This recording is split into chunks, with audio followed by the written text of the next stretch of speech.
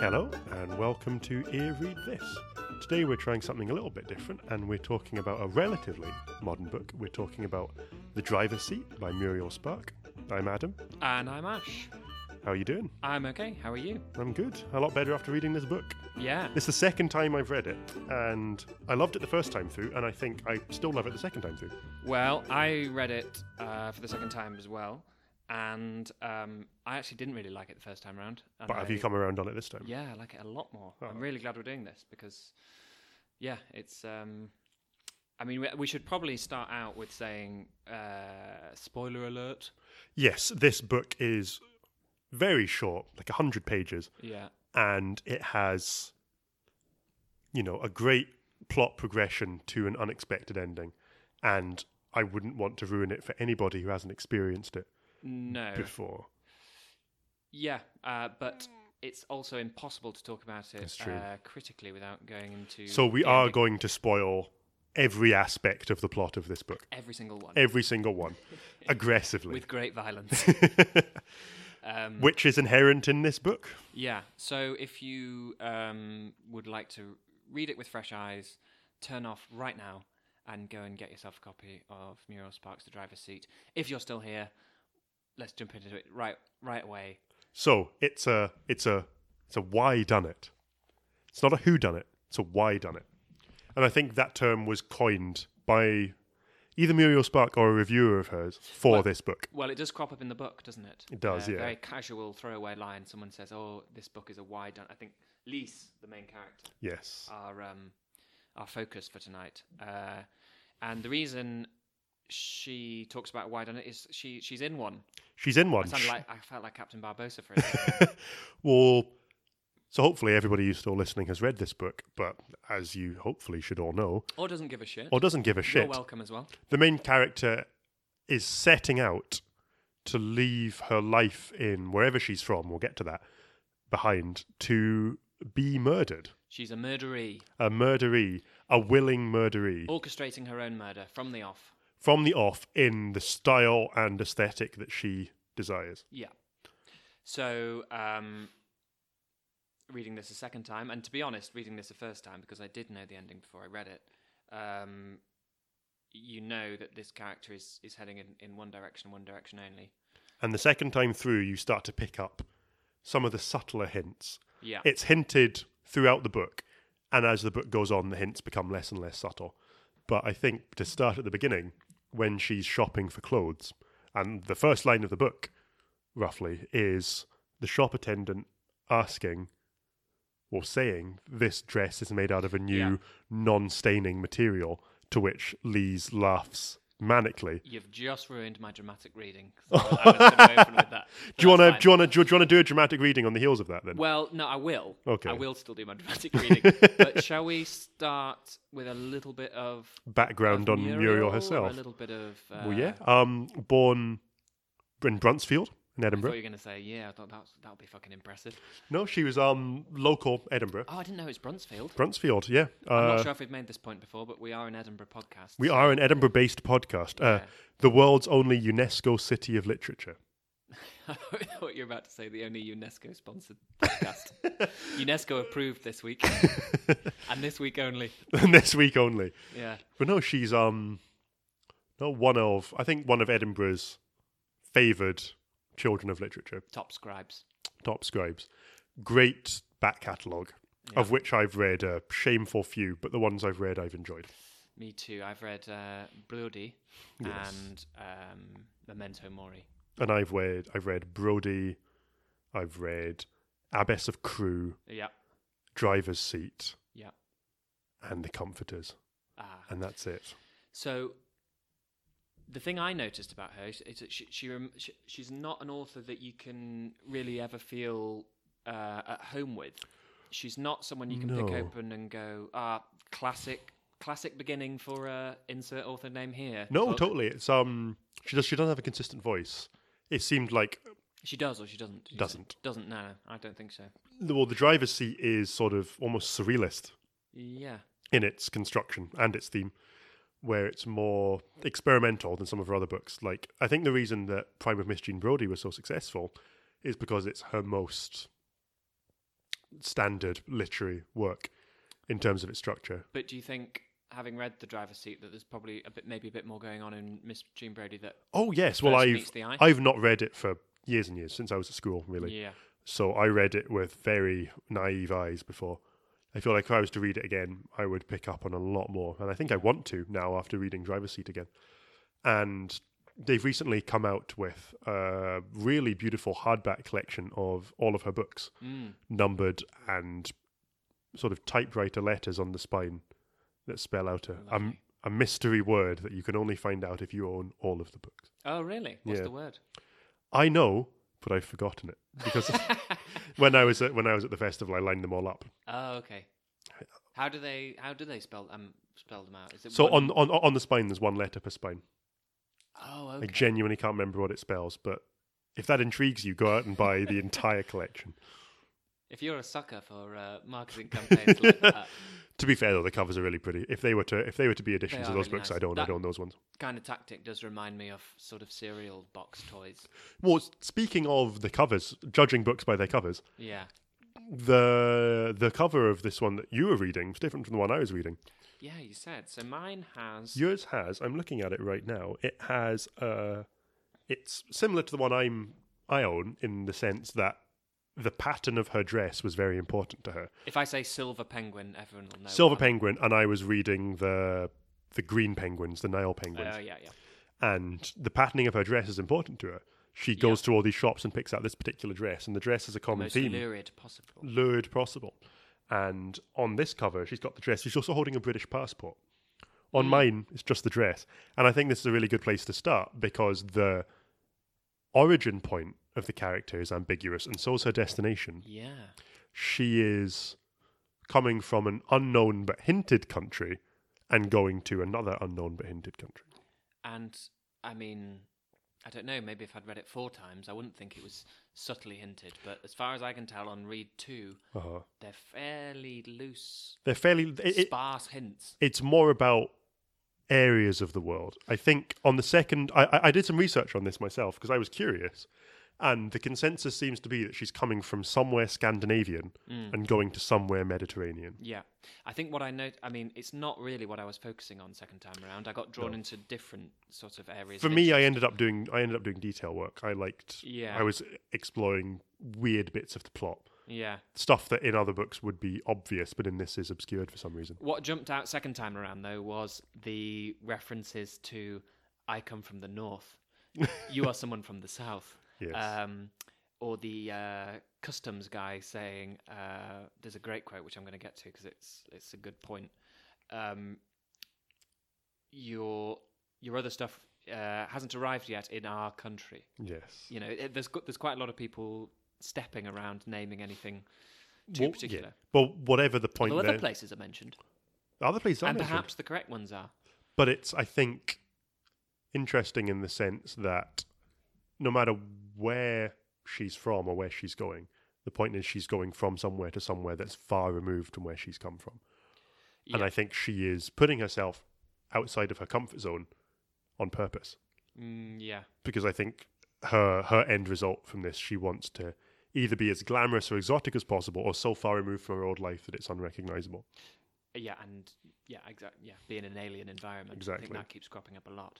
Do you want to? Sorry to put this on you, and you can fire it back to me if you like. But do you want to do a real quick run through the actual plot? Because there isn't much. Let's do it in steps. I'll do one, then you do one. Okay, you do the first step. I'll start. So she was starting off in a Scandinavian country, we assume, based on some hints throughout the novel about things that people say in the duty-free and things that are mentioned on her travel. But she starts off shopping for a holiday. And it seems fairly benign at the beginning, unless you know the ending already, in which case there are several notes that are loaded with meaning, where she's going to shop for clothes for her holiday, handing in her notice at work, you know, things that people might do when they're on holiday, going on holiday. People making time to tell her how under stress she's been and how much she needs a holiday. Where she's been told that, God, you're under so much pressure all the time. How can you cope? You've never had a holiday before. Why don't you go on a holiday? And yeah, so she books her holiday. She goes to the department stores and does all of her shopping, through which she acts very strangely, involving walking out of some of the shops laughing maniacally about some suggestions by some shop attendants, which, as a first-time reader, you're confused by. Yeah. As a second-time reader, knowing her real motivations, you're like, that's why she thinks that's ridiculous. So then she gets on the plane, and then... She gets on a plane. She is talking about waiting for a certain type of man. And one of whom she spots on the plane. One of whom she spots immediately, but that she ends up sitting next to another one. Yes. The other one goes on about macrobiotic diets. Is it macrobiotic diets? I think it's macrobiotic, where Yeah. he's talking about Eating lots of wild rice, goat's cheese, his and having, conditions. having 2 orgasms a day, and everything is yin and yang. Yes. But she is drawn to a frightened, sickly-looking man Yes. who kind of seems to blanch when he sees her. Somebody and who's probably changes seats. not used to being approached by women. Yeah.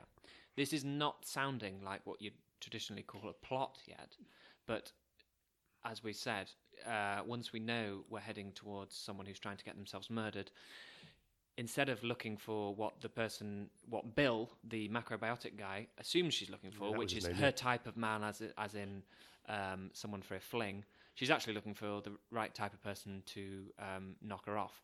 Which is somebody she can probably manipulate and influence rather than Yeah. being somebody who's mentally or physically stronger than her. And this is a fascinating part of the book that I want to talk about in depth, but I'm going to pass over it in a plotty sense. Yeah. Now. So then she arrives Yeah.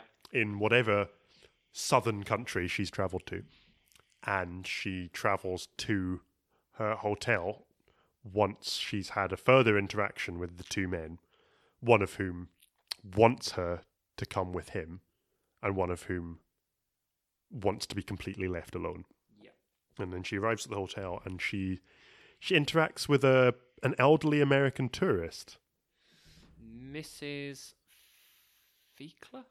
That's right. Feikler? Feikler. Or I don't know how to pronounce it, but those are all the right letters in the right order. Fiekle. Who is there to visit her son? Yeah. Her Who son. hasn't arrived yet. Who hasn't arrived yet. And another point we'll get back to. And so she seems to be sort of confused. Confused in a tourist sense. Lisa, the main character? No, the older lady. Because Lisa does too. Not Lisa, Lise. Lise. Lise does too. She has a very non-consecutive conversation with Mrs. Well, Fiekler. they have conversations at odds. It's like they're conducting their own conversations in spite of each other. Interested in 2 completely different things. Yeah, where Miss Fiekler wants to go shopping Yeah, and Lise wants to know more about her son yeah. And also wants to be murdered. and also wants to be murdered. And to be honest, it's very frank about that, really. Yes, when Once you've read it through honest a to second God, time, the second she's crying out to everyone around her, like, "I just need to get killed, please." the second time through, when you finish it the first time, the last thing you want to do is pick it up and read it again. For me, I liked it, but I wanted to put as much distance between me and that book as physically possible. It's bleak. It's bleak. Strap in, listeners, because when we get to the end of this, I don't think we're going to come out laughing. There's a kidnapping and a gas attack still to come. Yeah. But so she goes on this anxiety-inducing shopping trip with Miss Fiekler, Yeah. in which it's almost I almost cringe thinking about it, because these are 2 people who don't want to be spending time with each other, but they found themselves in each other's company, and Miss Fiekler wants souvenirs and bags and things. Tat. Yes, and Lise wants to know more about her son, Yeah. and it escalates in this shopping centre. And I'll pass it over to you to continue the story of the shopping centre. And they sort of lose track of each other. And Lise ends up going back to her hotel room. She does a lot of faffing. There's a lot of faffing. We'll talk about faffing as well, because I think there's some very key moments of faffing. And then she ends up on a series of hijinks abroad. She ends up going... Unrelated consecutive adventures. I'm going to try and get the right one first. She ends up almost trampled in a stampede and being tear gassed. Yeah, so the police tear gas a group of student protesters, which causes them to run away from the tear gas, and she's driven into a garage. Yeah, and she gets picked up by either the garage owner or a mechanic. It's a mechanic, yeah. And it seems like Lisa's found her guy for a Yes. second. To him, it seems like she wants to get with him, even though he's married. To us, the reader, by this point, we're pretty convinced that it's the guy, as in the guy she's going to get to kill her. And so she gets in the car with him and just drives out of the city. Yeah. And then, and I don't want to talk about this too much because I'd like to go into it in detail because it's a really interesting moment. That doesn't pan out, and she ends up fleeing, but then sort of fleeing back, stealing the car from him, driving off, ending up at the hotel where Bill from the plane, the macrobiotic yin-yang guy, returns. is at. A sheikh passes through without ever really being met, but being referenced. Mostly his entourage arrive. Yeah, we'll talk about him later. You don't need to focus on him just yet. Yeah. Lise goes back to her hotel room for a while, then meets Bill, and goes out with him. He's thinking of one thing, she's thinking of another. She kind of wants to get rid of him. I said go back to the hotel at the wrong point. She now goes back to the hotel when she's fled Bill. And who should be there but the sickly man from the plane, who turns out to be Miss Fieckla's son. Nephew. Nephew? Richard. Was it Richard? I think it's yeah. nephew. I think it's nephew, yeah. Richard. She pretty much manhandles Richard out of his hotel where he's just arrived. Round the side of a closed cafe. Drives him out to the park. Yeah. Says, I know what you are. You've been to a mental asylum. You hurt women. You're going to hurt me. And then he does. And then the book ends with sort of a meta. Because what we've not talked about is the narrator of the book. Well, let's get into that when we stop talking about plot. The plot being that this is the culmination of everything that's been hinted throughout the book, and Lise is murdered. And that is the plot. And that's the plot. That's how the book ends. Let's go a little bit deeper. Throughout the book, there's a meta-narrative of 2 days later, or however long. Is it 2 days? Was it? The first time it's mentioned, there's an X number of days later, Lise would be dead. Oh, well, hold that thought. Mm-hmm. I'm going to get to that. Let's go right to the start of the book. Would you like to do a dramatic reading? I'm going to do my dramatic reading. Oh, I'm Hold on to excited. your hats. And the material doesn't stain, the salesgirl says. Doesn't stain. The customer, a young woman, is suddenly tearing at the fastener at the neck, pulling at the zip of the dress. She is saying, "Get this thing off me! Off me! At once!" And so I did edit it a little bit out there, but that is how we begin the driver's seat. That is the opening. I think the introduction, I think of both the versions we have, is the same introduction. John Lanchester. Yeah. One of the sentences in that introduction is, has there ever been an author consistently good at opening sentences as Muriel Spark? Would you agree with that? It's an interesting question because he gives an example of one of the Comforters, which is also great, which I might actually read now because I really enjoy it. Got it here. It's only fair for you to get a dramatic opening reading as well. It is. Can't let you one-up me on this one. On the first day of his holiday, Lawrence Manders woke to hear his grandmother's voice below. "I'll have a large wholemeal. I've got my grandson stopping for a week who's on the BBC. That's my daughter's boy, Lady Manders. He won't eat white bread. One of his fads." Lawrence shouted from the window, "Grandmother, I adore white bread and I have no fads." It's a good opening line. It's a really good opening line. I think John Lanchester's point is that you're left with so many questions that you want to keep reading. So on that note then, why does she want a dress that will stain? To what extent is she choreographing her own murder, and how lurid, to use a book that crops up in the I love the word lurid quite a lot. How lurid does she want her own murder scene to be? Well, she wants... Is that what it's about, do you think? I think lurid, if you were to say the word lurid to me, I'd associate it with pulpy detective novels. Which this is, to an extent. Yeah, and I think that a lurid death scene from a pulpy detective novel would have a body covered in blood. Yeah. Stained on the cobbles, you know. So does Lise want that for herself? I think so. I think Lise wants as dramatic and as romanticized a murder scene Mm. as possible. What we might call Gratuitous. gratuitous. She wants a gratuitous death scene for herself. I think so. And I think that she picks up a crime novel. Yeah, well, that's the other thing. So she is drawn to clothes that don't go well together. She wants. She meets someone who's from Johannesburg, who is looking for books that will suit her 3 spare rooms by colour scheme. Oh, I love And that. whenever you come across that in a I kind of love a that. writer's book, you assume the smackdown is coming from someone who wants books as Ornaments. ornaments. Well, I think the idea for that one is, as somebody who has interacted with somebody who has come in and they're like, I want books that look this way. I want this edition. I want this colour to go with the other ones I have of this edition and this colour. Yeah. It's hard to bite your tongue on that one. It is a provocation. But Lise joins right in. She joins right in and she gives a recommendation.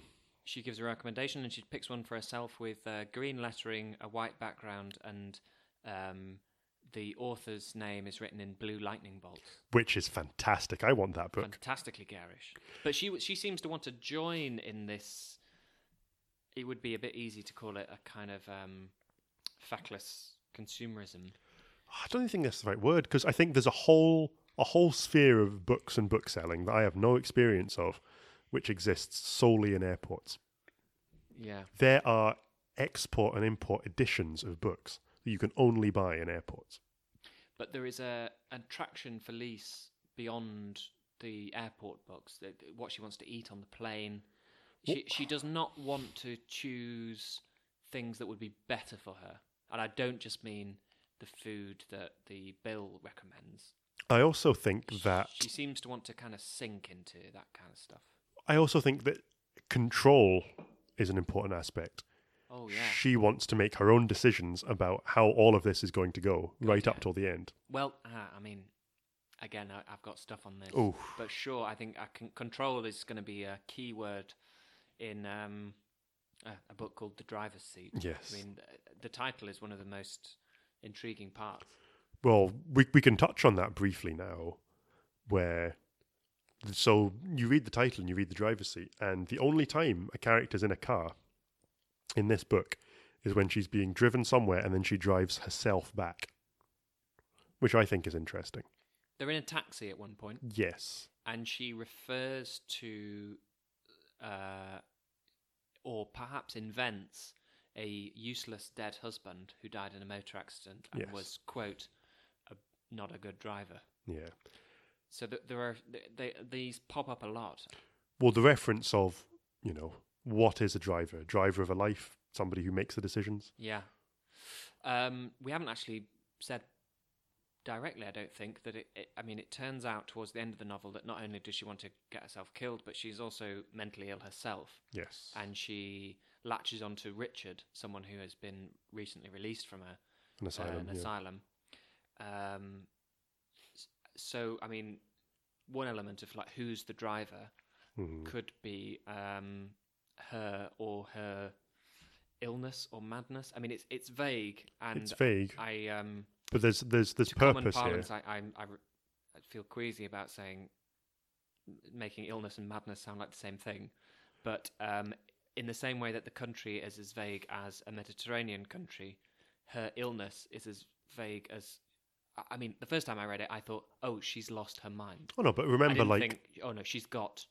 but I think psychology as an area, even by somewhere as late as the 60s and the 70s, was still pretty rough around the edges compared to what we know now. Sure, but I think it's also legitimate to have a character who has gone crazy. It is, but I think that beyond going crazy,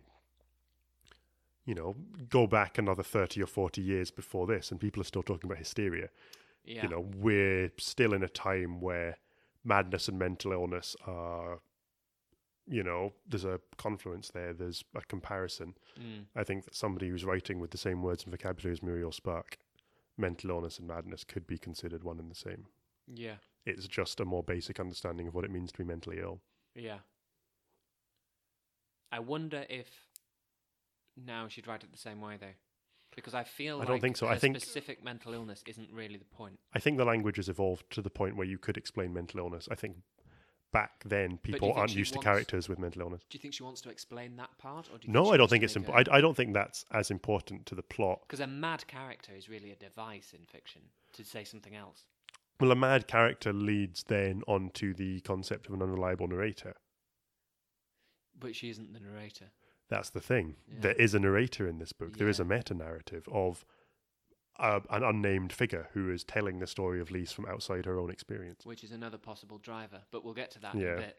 I wanted to say that quite early on, we get a line which sounds like classic crime, in that I think it's chapter 3 opens with, "She'll be found tomorrow morning dead, stabbed with a man's necktie around her neck, etc., etc." That's another thing to talk about. Yeah. Oh, the necktie? The necktie. Okay. Choosing the necktie. Yeah. That is sort of like a classic crime gimmick in a way.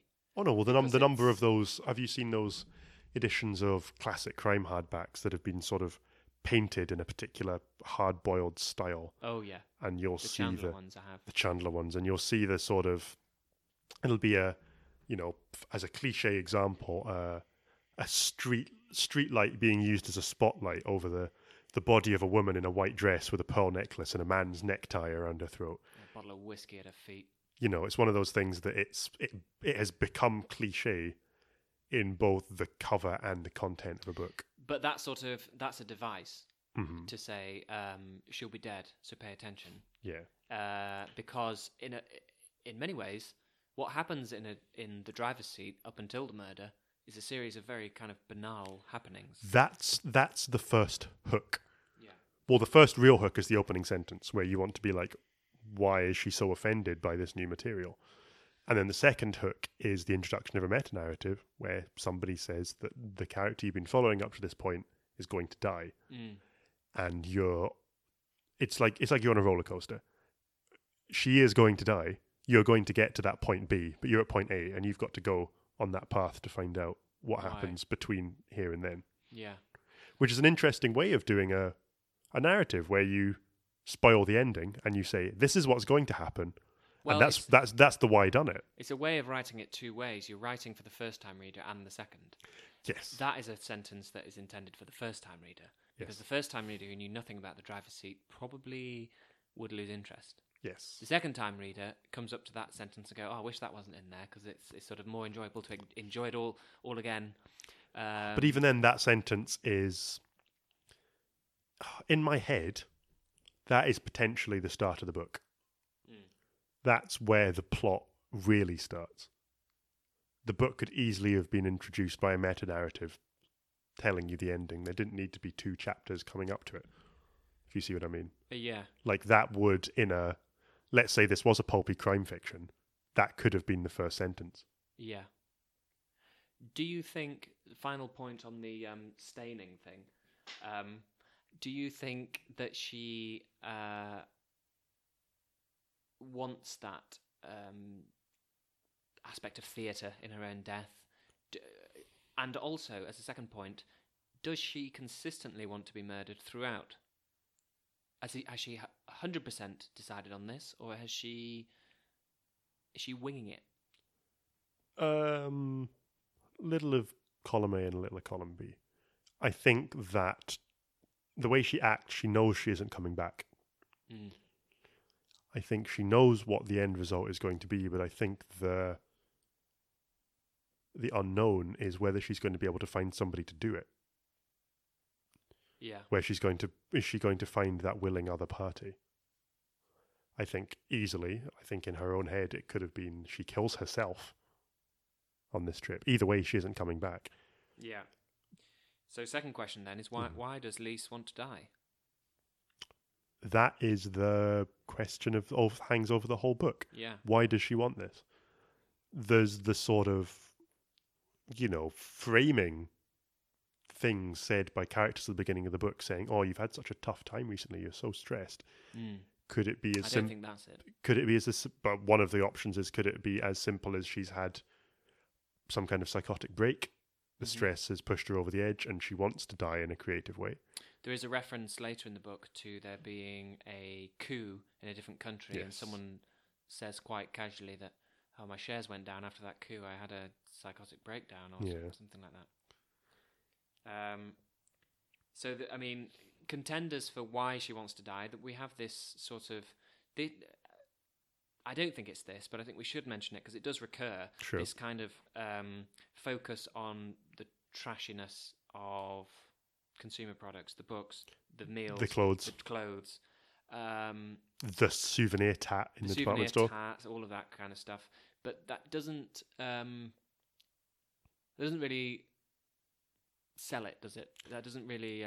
Well, then if you were taking that argument, you would have to argue that Lise was representative of something greater than a single person, like a death of a society or something.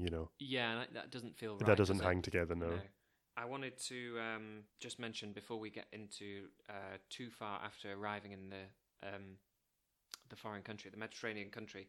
There's a quote really early on in the book that I think is worth reading out because it crops up quite a lot later. Another reading. It's not very long.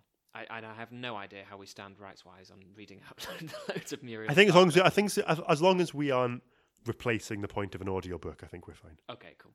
Her lips, when she does not speak or eat, are normally pressed together, like the ruled line of a balance sheet, marked straight with her old-fashioned lipstick, a final and a judging mouth, a precision instrument, a detail warden of a mouth.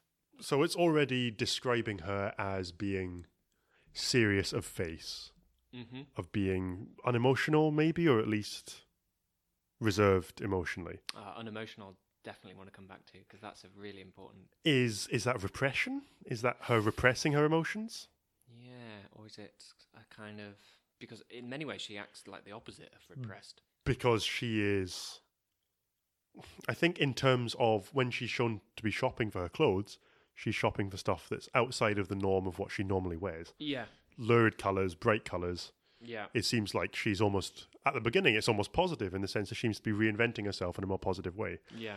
But then it takes a darker edge. There's definitely details of her appearance that are used as kind of tags to keep referring to. Shortly after her lips are described like that, they are described... She's regarding some of her juniors at her work, and her lips are straight as a line that would cancel them out completely.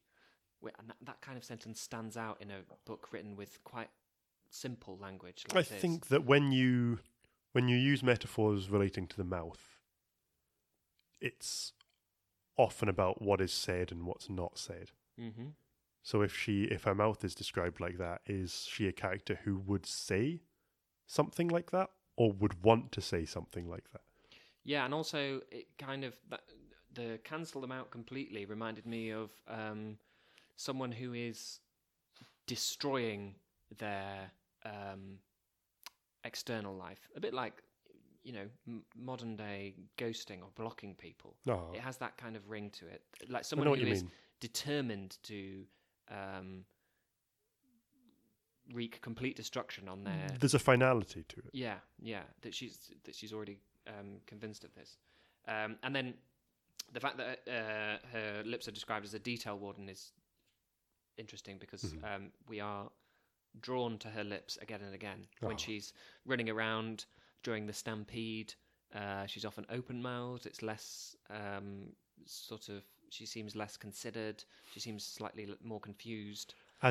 When she's dead set on the fact that she's found Richard and she's driving him out to the park, sure, they're back to straight. If I was a cinematographer for a version of this film, you told me earlier that there was a version of this film. I had no idea it had ever been adapted. Yeah, there's an Elizabeth Taylor keeps cropping up as our sort of star of movie versions. That's really interesting. She's in The Taming of the Shrew and she's in The Driver's Seat, which you can watch on YouTube. I'm not sure if that's piracy or not, but if it's there, it's there. It's there.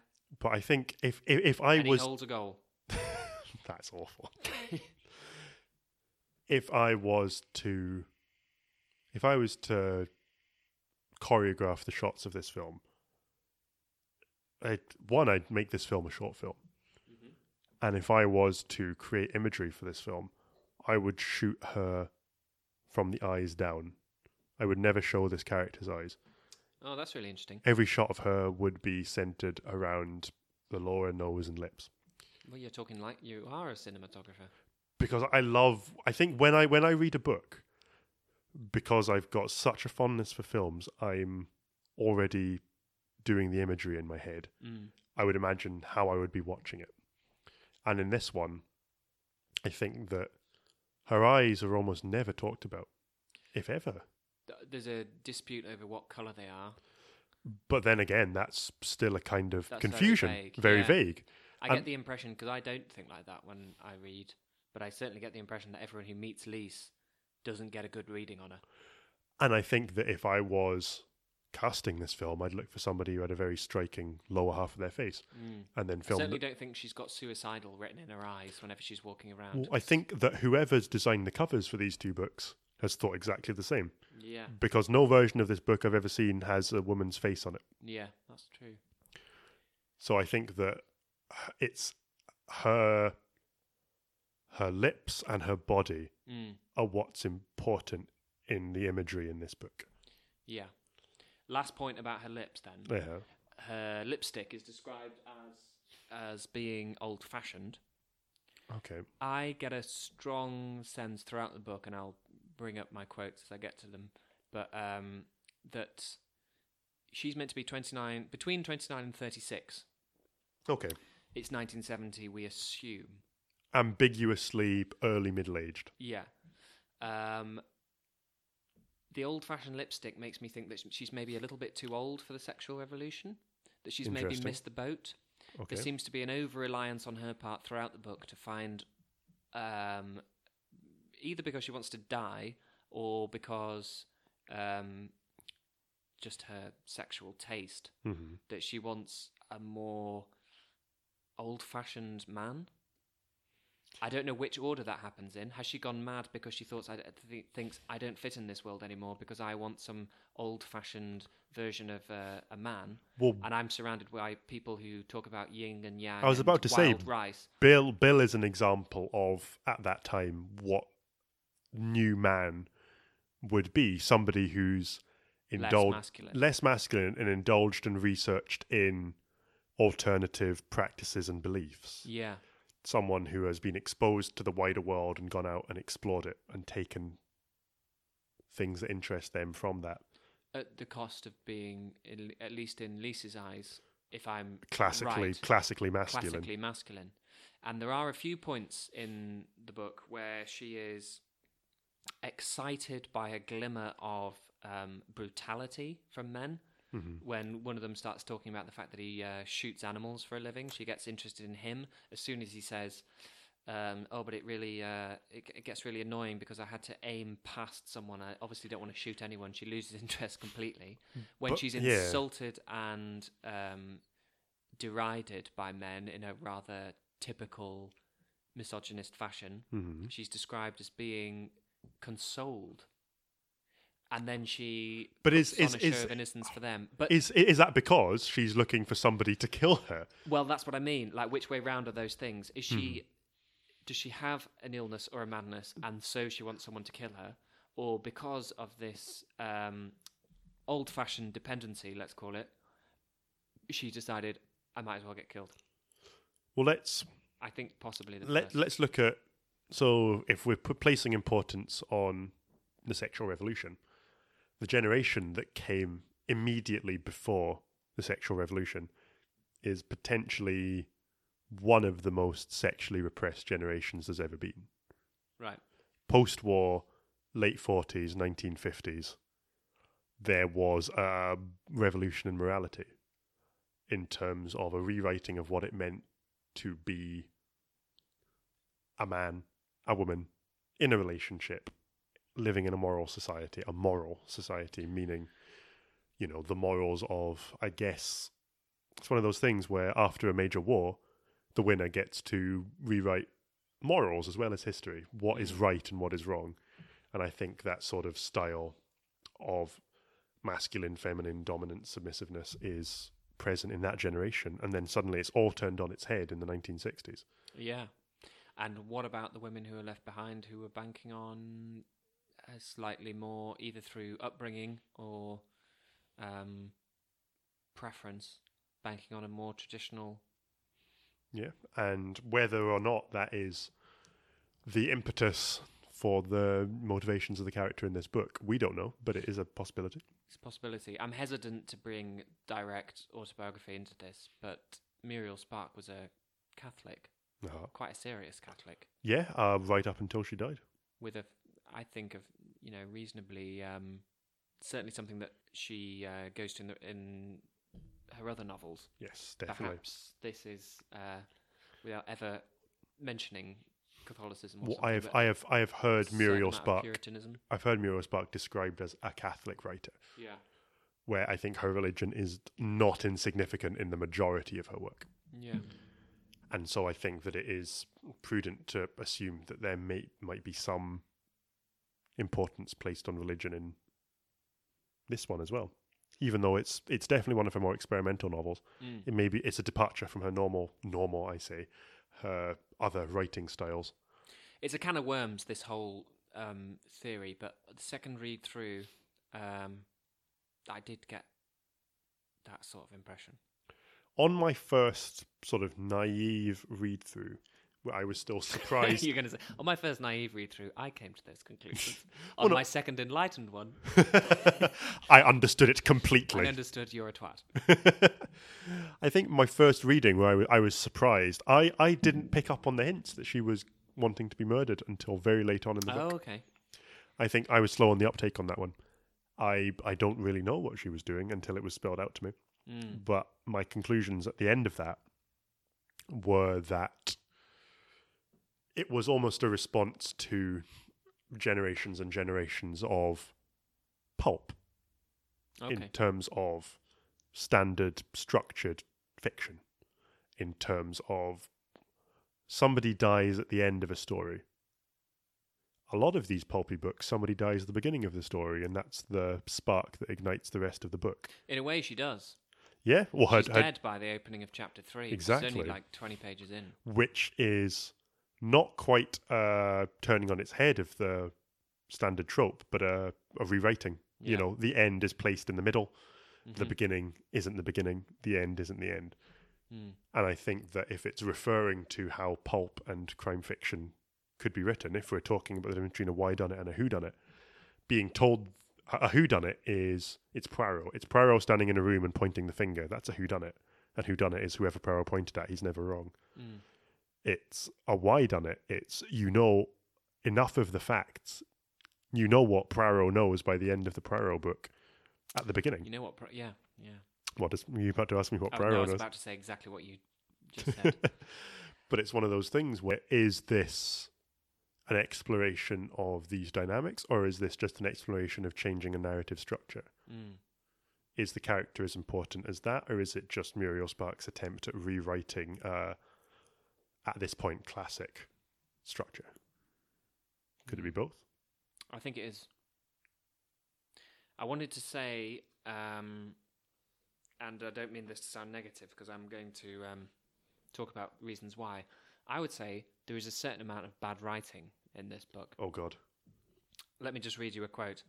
The woman comes to the street door, emitting noise like a brown container of laughing gas until the taxi is out of her scope. Now. What's the bad writing there? You tell me. Do you not think there is any? Read me it again. The woman comes to the street door, emitting noise like a brown container of laughing gas until the taxi is out of her scope. I'm not a trained writer, but I've read a lot, and it's clunky, but I couldn't tell you why. There is we've already established this woman is laughing. In fact, there's quite a good line about her laughing the ancestral laughter of the streets or something like that. Yeah, well, she laughs a lot. Yeah. And often at very inappropriate times. Yeah. No, this isn't Lise. This is someone she meets on her way to the airport. But, Wait, so this sounds really, really pedantic. But before we go on, though, is that reference to the laughing gas before the gas attack? Yes. That's interesting. But we'll get to that. Yeah. It would be fairly crap anyway if you said she laughs like the sound of a laugh. Okay. It would be like saying, she farts like the sound of a whoopee cushion when you sit on it. Okay. It's not really stretching the imagination that far. But also, she makes the noise of a container of laughing gas, which doesn't actually Well, to me, that's make like a noise. I think a container of laughing gas, it goes off like a grenade. No, I think you inhale it and then you start laughing. But I think it's the container not... I imagine the way I hear that is pressurized, high-pitched, sort of irregular, maybe. Those Yeah. are the images that come into my head when that's said. Yeah, and it sort of scans first time round. When you think about it, it's not very good. I don't think it is very good. I just want to say there are a few things that really, really stand out. And the reason they stand out is because this is quite a simply written novel. There's quite a lot of admin. There's lots and lots of scenes where she goes in through the door, she sits down at her seat, she opens her handbag, she takes out her purse. Well, how much of that is in reference to it being a meta-narrative? It's somebody observing her do these things. I read it my second time through, like it was somebody reading police report notes of what she did. Yeah. And it's interesting because it has that voyeuristic feel. And it also has a very clerical admin style to it. But whilst you're reading it, it's 100 pages long. There's quite a lot of those sorts of pages. She sits down, she opens a purse, she goes to the cupboard, she puts the money in the cupboard, she goes and sits down again, then she stands up. And then something happens. And when you have quite a lot of that, the moments that reach towards imagery really, really stand out. And so it's interesting that almost the first simile we come across, that laughing gas one, is kind of odd. Then, later in the novel, we have all this tear gas flying around, and Lise is crying because tear gas is hit. Yeah. And again, it's a 100-page novel. It's only made up of so many words. Well, I think in a book this short, there are no coincidences. Exactly, yeah. So it makes me think that that's a strange simile, and perhaps deliberately strange, to make us remember that whoever's writing this, either on behalf of the main character or because perhaps it's narrated by someone who understands the main character through and through, more than a police report, either way, is suggesting that they don't know how to feel emotional without some kind of chemical stimulant. Either way, the main character's dead at the point of telling. Sure, yeah. Which is... So you're being told this story by somebody who is left behind, whatever that might mean. Yeah. So it's always going to be removed. There's another one later on. There's this paragraph which I really like, but again, in the same way as before, because it's simple sounds like an insult. It's clearly not an insult. I think writing simply is as hard, if not harder, than writing. There's a crossover complexity. Though, when you see like it on the front of book covers, there is a bit of a crossover between like beautifully simple. There is a bit of a crossover between beautifully simple writing and beautifully simple author. Well, it's the difference between sort of elegance and simplicity. You know? There are a few simple authors that slip through the cracks and get the kudos that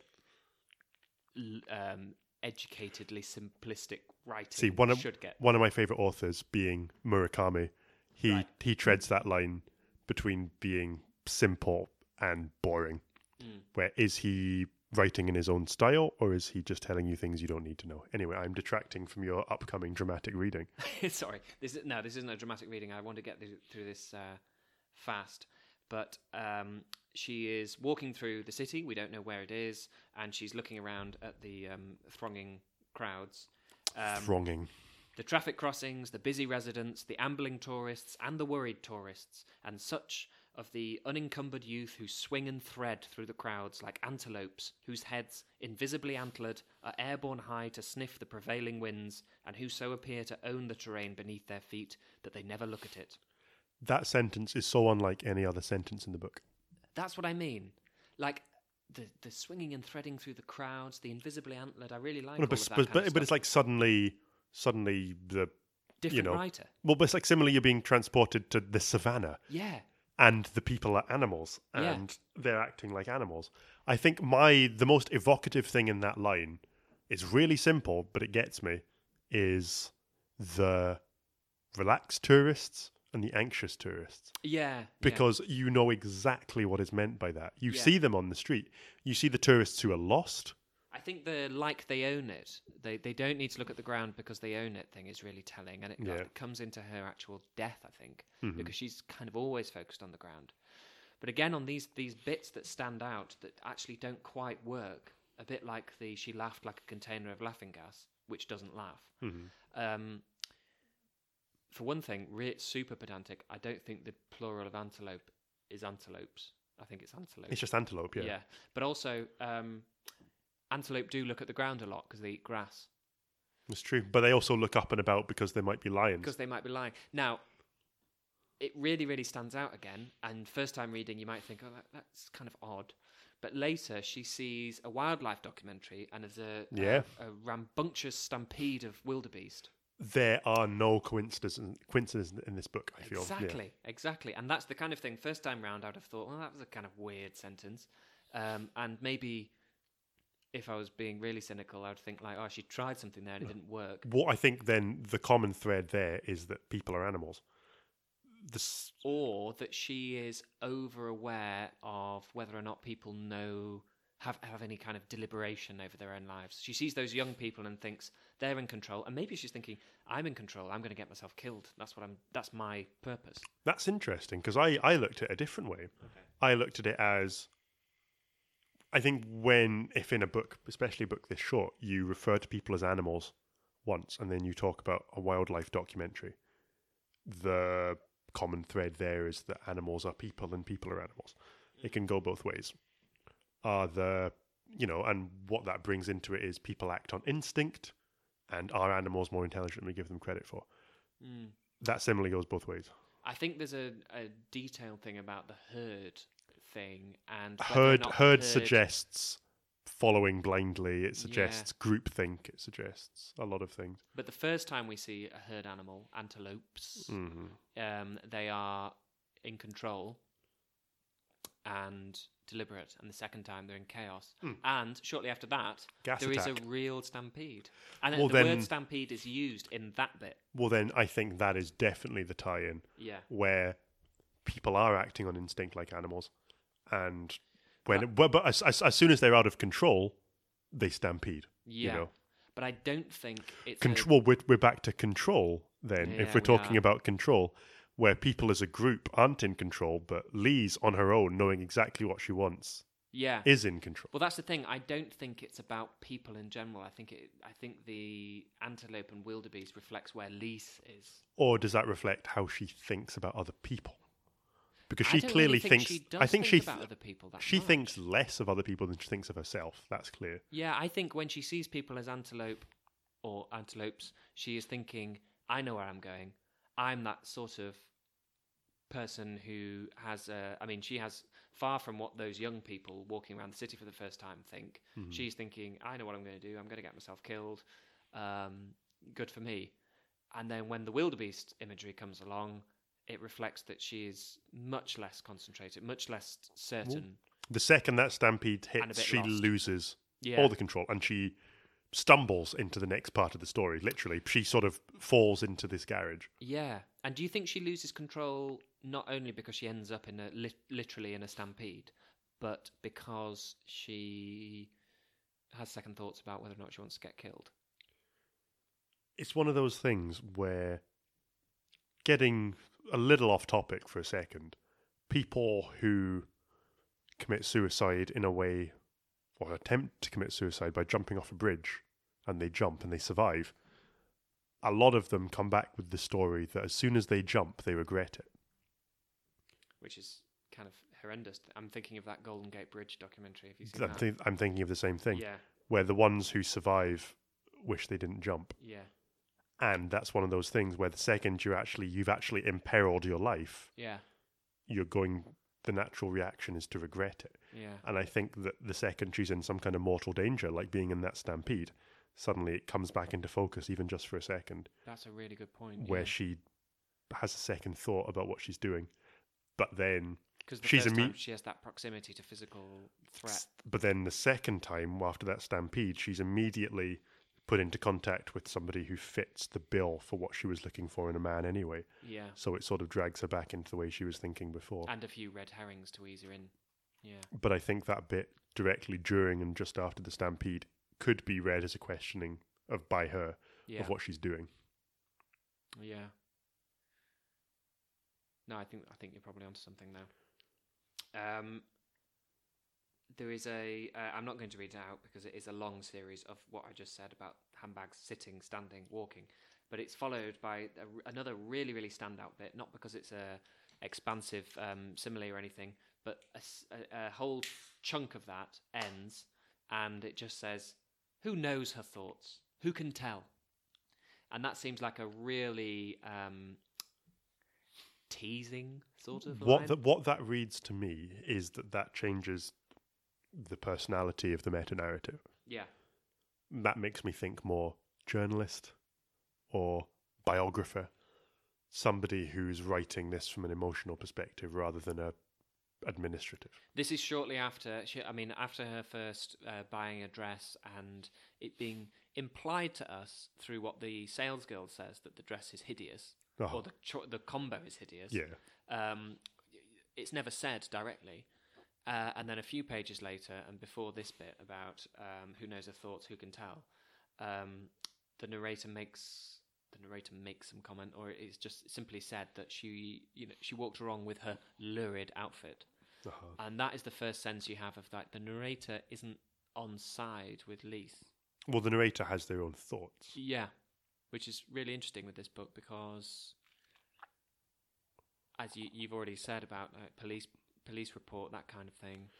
So it seems to go a bit deeper than a police report, but it's almost like a spiritual police report. Well, we've talked about in previous podcasts about Nabokov and about Nabokov being as a slave driver and his galley slaves, they tremble as he walks past. Yeah. Is the narrator Muriel Spark talking about her character? Who can know this character's thoughts? It's a really good question because I think it's really easy for us to pick up a book with her name on it and assume that. But it's one of those things we haven't talked about yet. Well, because writers come up with voices all the time. They don't have to name their narrator. Well, then they don't have to name the narrator, but is this narrator the writer, whoever this might be? I think it wouldn't be unhelpful to refer to the narrator as the writer, but whether or not that's actually Muriel Spark, I think is... Okay, well then maybe giving the writer a name is unhelpful. A bit like Under Milkwood, having a first voice, a kind of character who's all-seeing and all-knowing, but also involved in the way that the real author, Muriel Spark, isn't. Yes. Okay. Well, then you get the sense that the narrator has all the information. Walked past her in an airport, you know. Well, the narrator has all of the information apart from what was going on in her head. Exactly. The narrator knows everything she did, but not why she did it. Which raises the possibility that the question of who's in the driver's seat is a comment on writing itself and whether or not you can really know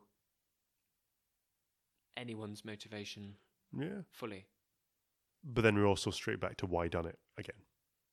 Yeah, we are. Why? Why did she do it? And I don't think there's an answer to be found in the book. I don't think anywhere in the book there are the words that describe or explain why she did it. Yeah. I think everything that explains why she did it is found in the reader's own interpretation. And I think we've talked about several reasons why she could have done it, and each is as likely as the next, you know. Do you think that, are you, I think you are, because I think we've talked about this before, but are you a David Lynch fan? Yes.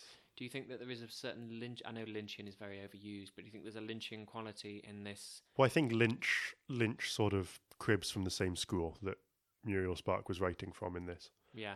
Where it's this juggling and changing of a narrative. Like, it's probably unhelpful. I'm going to go on a massive tangent about Lost Highway for a second. That's fine.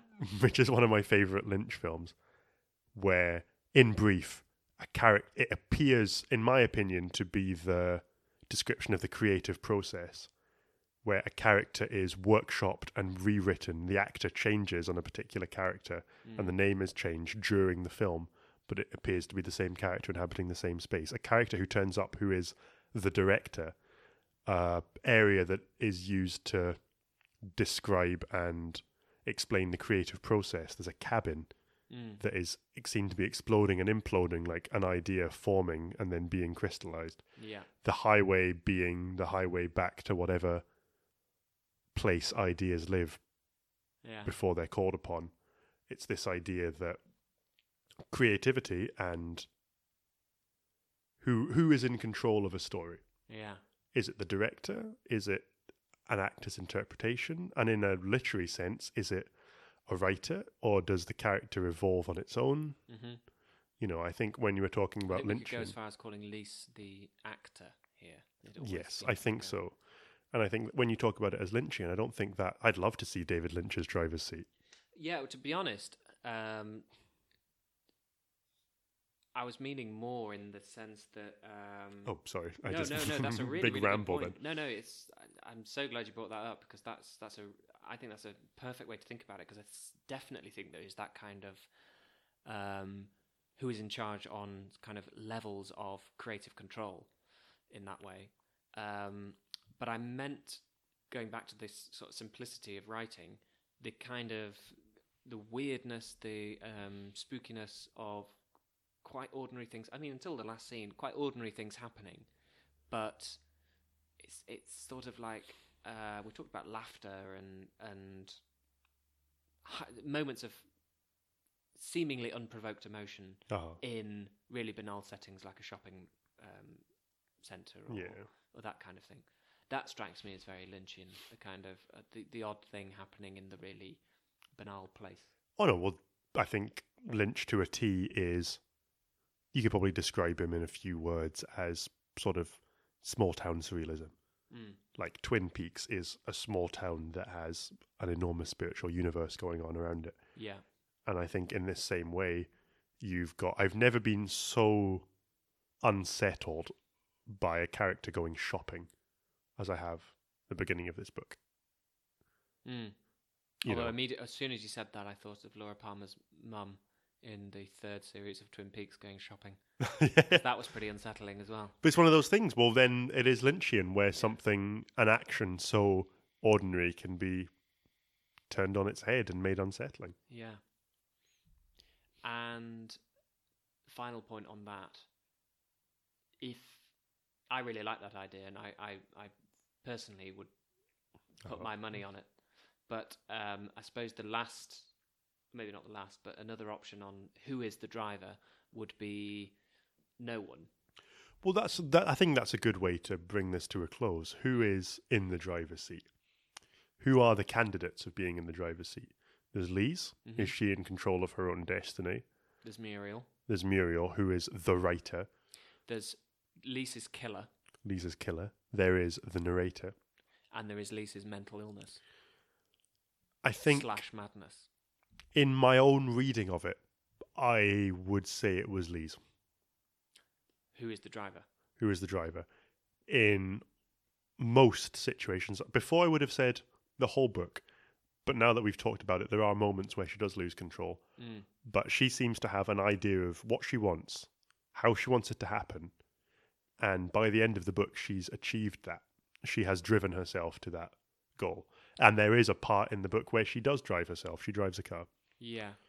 I would say, I don't quite agree, because I would say, and this involves categorizing mental illness or madness as a separate You think she's being entity, driven by her which is compulsions? problematic, yeah. Yeah. I know. But it is literature, remember. We don't have to be quite tied to the same. Oh, no, but I don't think it is unreasonable to say that people who suffer from particular conditions can be driven by their compulsions. I think there are a few moments of doubt in the book, and I think that's when we see flashes of Lise being rational, sane, if you want to call it that. And I think for the bulk of the novel, the driver in the driver's seat is Lisa's madness, which manifests as a compulsion to get herself killed. And I think it serves as a neat parallel for Muriel Spark to describe the relationship between author and character. I think I like that interpretation a lot. And I think that the way it's written simply, I said before police report, but now I would probably say psychiatrist. Oh, It's written in a very medical and very terse. You get, apart from the sort of strange tangents into simile, it's very measured, and you get important information like she went here and did this. yeah, This happened. It's written like somebody who wants to understand rather than know. yeah, So I think I am actually on board with your idea that it is a book written from the perspective of somebody trying to understand somebody else's compulsions. yeah, yeah. So we've established that obviously, she's trying to get herself killed. Yeah. We've questioned why. The other thing I want to bring into it, and there are no certain answers to anything we've said. We've hypothesized, and there's no certain answers to this either. But one of the things I find most interesting is that she recognizes in Richard on the plane that he is capable of killing her. It's immediate. Yes. And she knows, she feels bereft when she loses sight of him, and she's consoled by the return. There is a connection. And there is no hint whatsoever that he is murderous or is capable of doing anything violent. No. Well, he, as a character, he reads like somebody reformed. Somebody who's been through a process. Somebody who is nervous of the temptation to go back. That's how he reads at the end. At the start of the novel, when we first meet him, He just reads as a nervous man. he reads as a really nervous man on a plane. And then But she sees something. And then his aunt is introduced as a secondary character. And then his character is introduced through her descriptions of him. And then you only realise those descriptions can be applied to him when he's revealed to be the nephew. Because it's quite innocent stuff. It's not.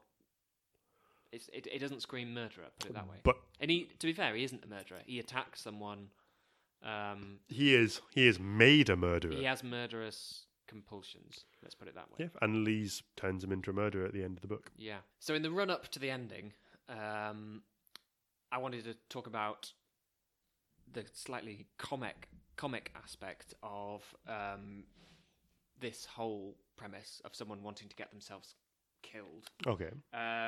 There is a bit whilst Lisa's on the plane, and there's that kind of role reversal of how typically chauvinistic Bill seems, Okay. and how weedy Richard seems, which on second read is the wrong read, really. He is chauvinistic and he is a pig, but he is actually the wimpy macrobiotic yin-yang guy, and Richard, the weedy one who sort of blanches and runs away, is the one who is capable of doing something like capable of that. stabbing someone to death.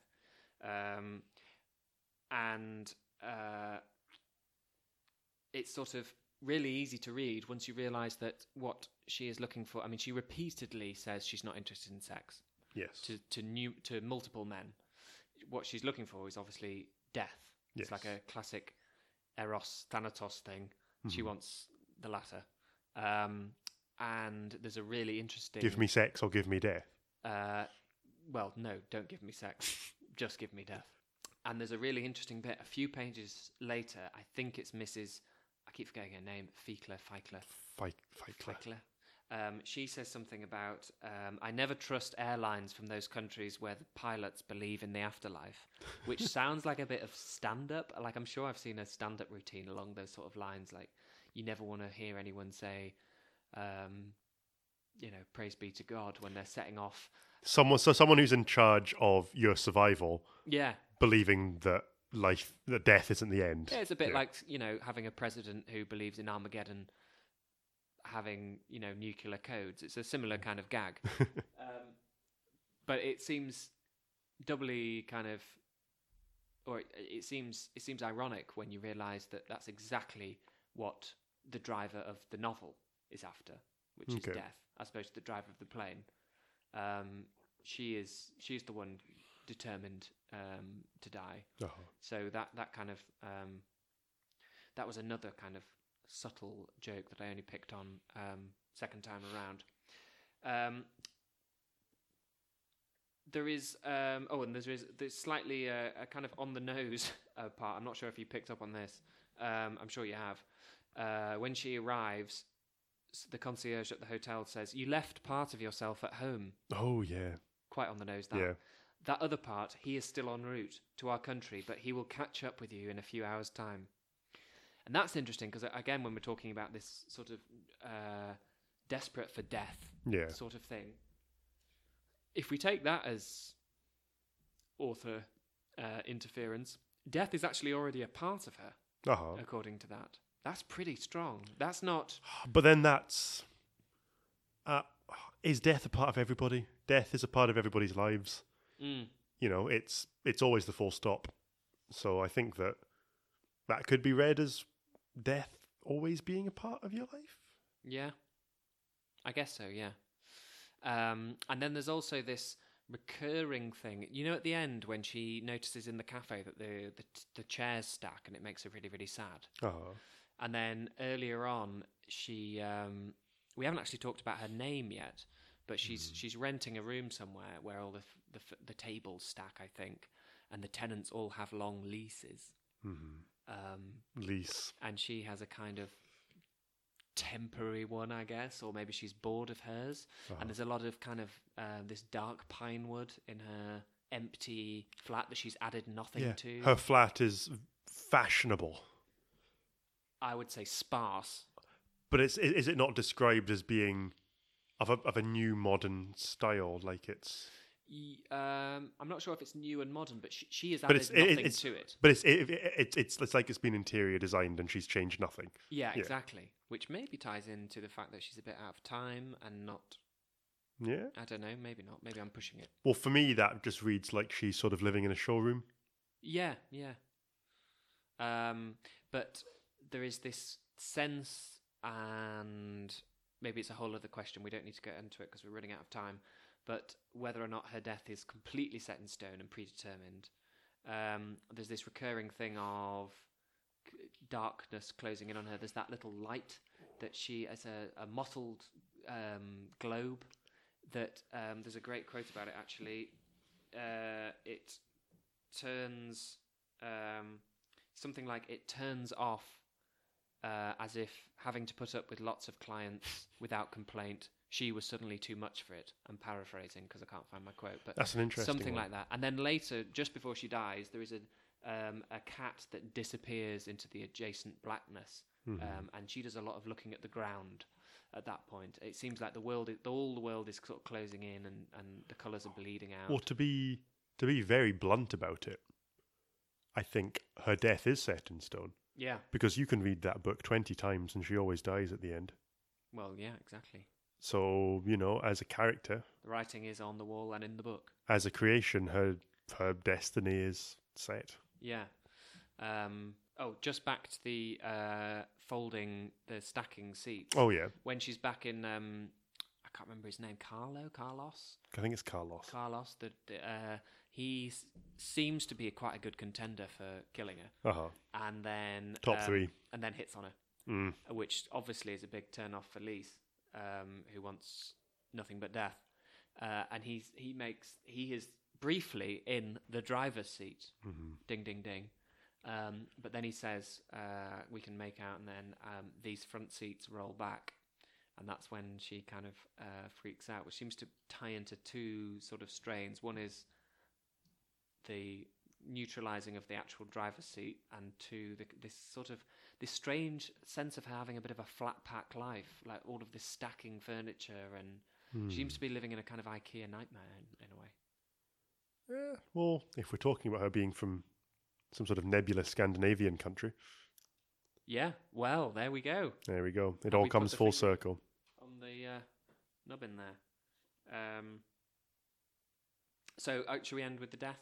Yeah, to end at the end. Let's end with the end then. Let's end with the actual death itself. So... she's taken Richard out to the park, and she analyzes him. She breaks him down piece by piece. Yeah. Which is too much for him. And he sounds semi-rehabilitated. He's resisting her temptation. And he says he's attacked someone but didn't kill her, but he is clearly very uncomfortable with her.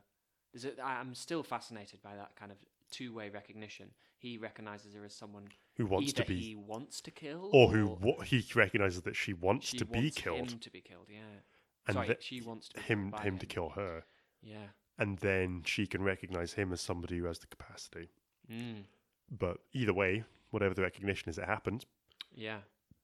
He says And- to her once yeah. she says, I'm not interested in sex. He says, "You're afraid of sex," he says, almost joyfully, as if sensing an opportunity to gain control. Back to that word. Control. I think this book is about control. Yeah. Control over your own fate, control over others, what that means to you, whether that be a sexual control Yeah. or a control over whether somebody lives or dies. Yeah. I It seems like he has a more limited sense of control. His is reduced to sex, whereas hers has a much more kind of Well, hers is... grander. It's so interesting because throughout the whole book, it's about her being in control, and then at the end, she has to give up control in order to be killed. Yeah. Or she controls all of it, and either she enjoys relinquishing it at the last minute, or she even controls that minute, Yeah, because she makes it all happen. she does. She convinces an unwilling murderer to go through with it. Whether or not his impulses are dormant or not, she takes him there, gives him the knife, and literally points out where to do it. She is very She even particular goes- about where to be stabbed. She even goes as graphic, and I told you we were going to end on a really bleak note here. We must do a cheery wrap-up afterwards. But she even says something like, recognizing that it's about sex for him, says, "You can have sex afterwards. Get me killed."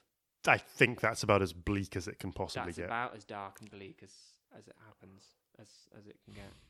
Well, so at the end of the book, we're left with Lise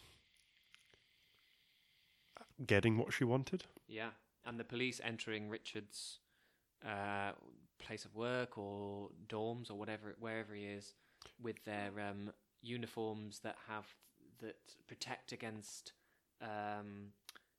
pity and fear and pity, or fear and pity, pity and fear. It's repeated. So they're Indoctrinated against. indoctrinated. those They're almost unimportant as to who they are. They are the arbiters of the end of the story. They Yeah. turn up and that's time to go.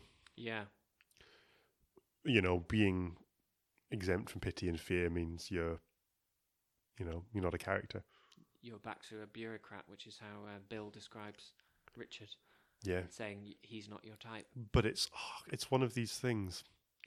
By the end of the story, you're left with a trail of characters, Yeah, none of whom had any real resolution.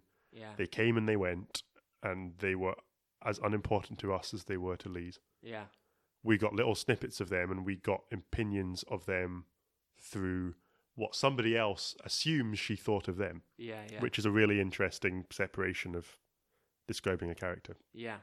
I want to leave you on a quote that I can't quite fathom. I'd love to hear your point of view, and anyone who's listening, if they've got a two take. cents.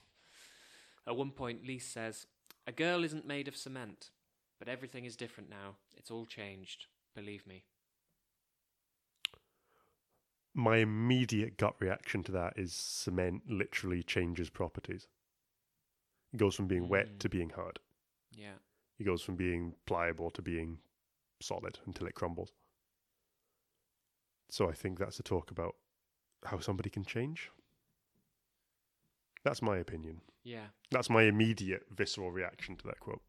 Well, I'd love to hear any and all opinions on that. It's something I'll be thinking about for the Yeah, next you few. can write in all opinions to earreadthis Nice segue. at gmail.com Or you can find us on Facebook, Ear Read This. and Twitter under the same. Yep. And we will start doing things on Twitter. We will start doing things on haven't- Twitter. We haven't yet.